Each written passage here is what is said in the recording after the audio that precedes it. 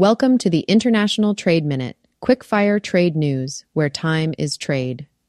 We are your go-to podcast for rapid and concise updates on trade and law, designed specifically for busy trade professionals. Sponsored by Rydell Law Firm and prepared by seasoned trade attorneys, our twice-weekly podcast packages your essential trade updates, all in the time it takes to enjoy your coffee break.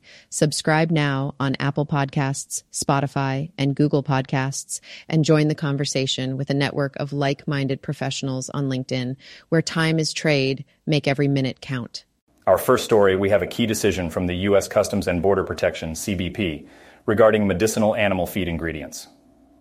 In a recent ruling, CBP has classified certain medicinal products used in animal feeds as antibiotics under the Harmonized Tariff Schedule heading 2941. This is a shift from their previous categorization under animal feeds under HTS heading 2309.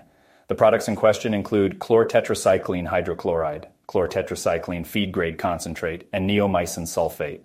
These substances, primarily used in veterinary drugs, have been found to have their antibiotic effects dominate their chemical makeup, function, and purpose.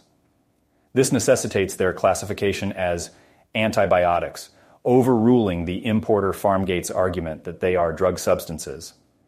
The CBP's decision came after considering FDA regulations and the commercial definitions of animal feed. While the FDA's definitions are not binding on CBP's decisions, they do provide valuable guidance. The agency concluded that these products could not be considered complete feed preparations or supplementary feed due to their lack of grain content and their primary function as antibiotics. This ruling has significant implications for importers and manufacturers in the veterinary and animal feed industry, potentially affecting how these products are taxed and regulated. In our next segment, a critical update on forced labor enforcement from the CBP.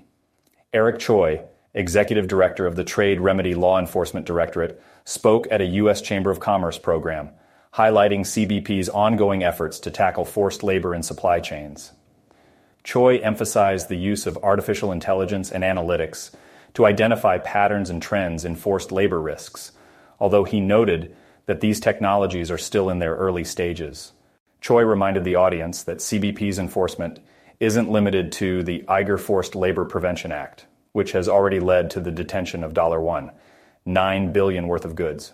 His team is investigating over 60 allegations of forced labor, with plans to issue more withhold release orders this year. Thea Lee from the iLab broadened the discussion, pointing out forced labor in industries ranging from solar panels to EV batteries, and even seafood processing in eastern China. She stressed the economic imperative for businesses to address supply chain issues to avoid market access interruptions and reputational damage. David Nicolini of Evidensity and Neil Giles of Britain's Traffic Analysis Hub discussed the effectiveness of withhold release orders. Giles highlighted the case of Sime Darby, a palm oil plantation in Malaysia, where the employment terms of Rohingya refugees were manipulated. Following CBP's actions, Sime Darby reimbursed nearly $20 million to the refugees and improved grievance reporting mechanisms, leading to the lifting of the withholding order on their products. Choi also alluded to the political pressures CBP faces from both businesses and politicians. He affirmed the agency's commitment to strong enforcement of the nation's forced labor laws, underlining the complexity of this pressing trade issue. Up next, we explore a significant legal battle in the semiconductor industry, shedding light on the complex responsibilities of export compliance. The case involves U.S.-based Lattice Semiconductor and Canadian firm Apex Micromanufacturing. Apex claims Lattice misrepresented the export control status of its products, leading to severe legal and financial repercussions for Apex. Apex sold Lattice's semiconductors overseas, including to Hong Kong, under the belief they didn't require export licenses. The shipments were seized, resulting in investigations by Canadian and American authorities, contract cancellations, and damage to Apex's reputation. Lattice moved for partial summary judgment, arguing no special relationship existed to hold them liable for negligence.